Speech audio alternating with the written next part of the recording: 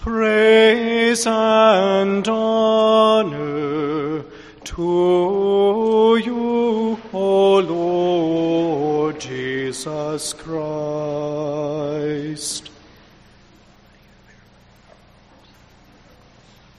The Lord be with you.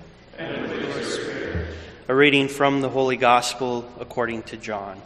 Glory to you, Lord. Before the feast of the Passover, Jesus knew that his hour had come to pass from this world to the Father. He loved his own in the world, and he loved them to the end. The devil had already induced Judas, son of Simon the Iscariot, to hand him over. So during supper, fully aware that the Father had put everything into his power, and that he had come from God and was returning to God, he rose from supper and took off his outer garments. He took a towel and tied it around his waist. Then he poured water into a basin and began to wash the disciples' feet and dry them with the towel around his waist. He came to Simon Peter, who said to him, "Master, are you going to wash my feet?" Jesus answered and said to him, "What I am doing you do not understand now, but you will understand later." Peter said to him, "You will never wash my feet." Jesus answered him, "Unless I wash you, you will have no inheritance with me." Simon Peter said to him, "Master, then not only my feet, but my hands, my head as well." Jesus said to him, "Whoever has bathed has no need except to have his feet washed, for he is clean all over. So you are clean, but not all." For he knew who would betray him. For this reason he said, "Not all of you are clean." So when he had washed their feet and put his garments back on and reclined at table again, he said to them, "Do you realize what I have done for you? You call me teacher and master. Rightly so, for indeed I am. If I, therefore, the master and teacher, have washed your feet, you ought to wash one another's feet. I have given you a model to follow, so that as I have done for you, you should also do." The Gospel of the Lord. Praise to you, Lord Jesus Christ.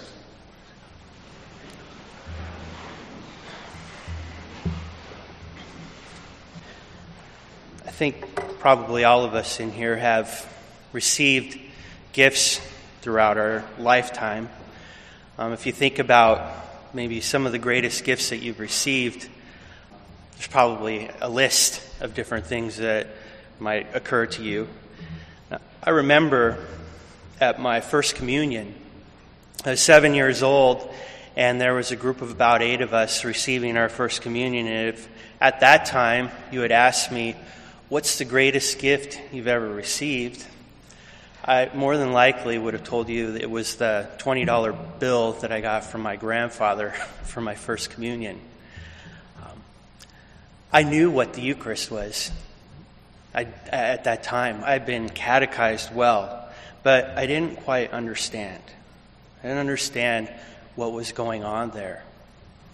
I think in some ways a lot like the disciples here. Flash forward 41 years, you ask me today, what's the greatest gift I've ever received in my life? I'd have to tell you with strong confidence, was every sacrament I've ever received, from baptism to holy orders. And yet, I would say that there's still a lot that I don't understand about those sacraments in terms of the efficacy, how they connect us, how they touch us to God. Each and every one of us in here, those sacraments, how they touch us to God.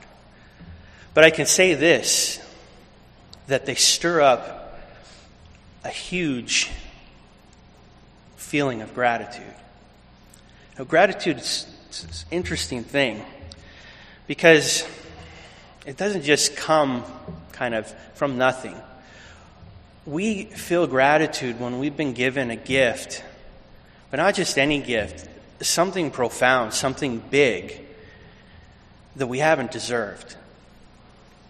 I like to tell people, if I give you a nickel, you're probably not going to be too grateful, right? it's not a very big gift, even if you didn't earn it. But if I give you $10,000, then the gratitude goes up, right? It's more valuable. And what's more valuable to us as human beings than those gifts that allow us to enter deeply into the love of the Trinity, that allow us to enter deeply into the mystery of this week, of this Triduum that we are beginning today? I can't think of anything. And yet so much of it remains a mystery. But it's a mystery that continues to unfold through our lives as God continues to gift us. There's one other thing that I was thinking about. So I was praying over these scripture passages, this gospel passage. And that is that when the disciples had their feet washed, I had this image that they were awful dirty. Walking around the Galilee in sandals, through maybe, open streams of sewage and whatever else we know that happens in that kind of time and era in terms of cleanliness. The feet couldn't have been too clean. I thought about myself, how, over time I would be reluctant. Like if someone asked me to volunteer to allow them to wash my feet on Holy Thursday, I'd be self-conscious. Like, I don't want to show my feet. What if they stink? What if you see my funny looking toe? There's that sense of sort of self-shame, that I'm imperfect. And that's the thing. It's like that there are these imperfections in us and in me. Tonight, we celebrate the institution of the Eucharist and the priesthood. And I think that for myself, that gift of the priesthood certainly was one in which I was coming to the table with dirty feet. And every day it was my hope that I could allow God, Jesus, to come and wash my feet like the disciples so that I could be of service. I say that, though, this is about me because it's about all of us. Whether you're an ordained priest or you're a layman, you're married, whatever your vocation is, don't we all kind of come to God with dirty feet? Don't we all need to have that opportunity for God to cleanse us?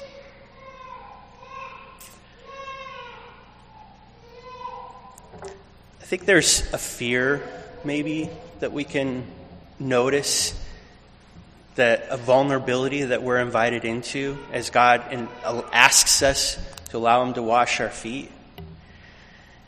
And what I would say to that feeling, maybe, of fear is this: don't let that stop you from allowing Jesus to get close to you. Don't let that stop you from receiving His gift.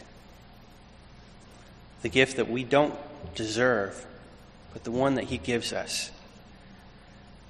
Because if we don't let our fear stop us from receiving that gift, we're opening ourselves up to an incredible opportunity of gratitude, joy, and peace.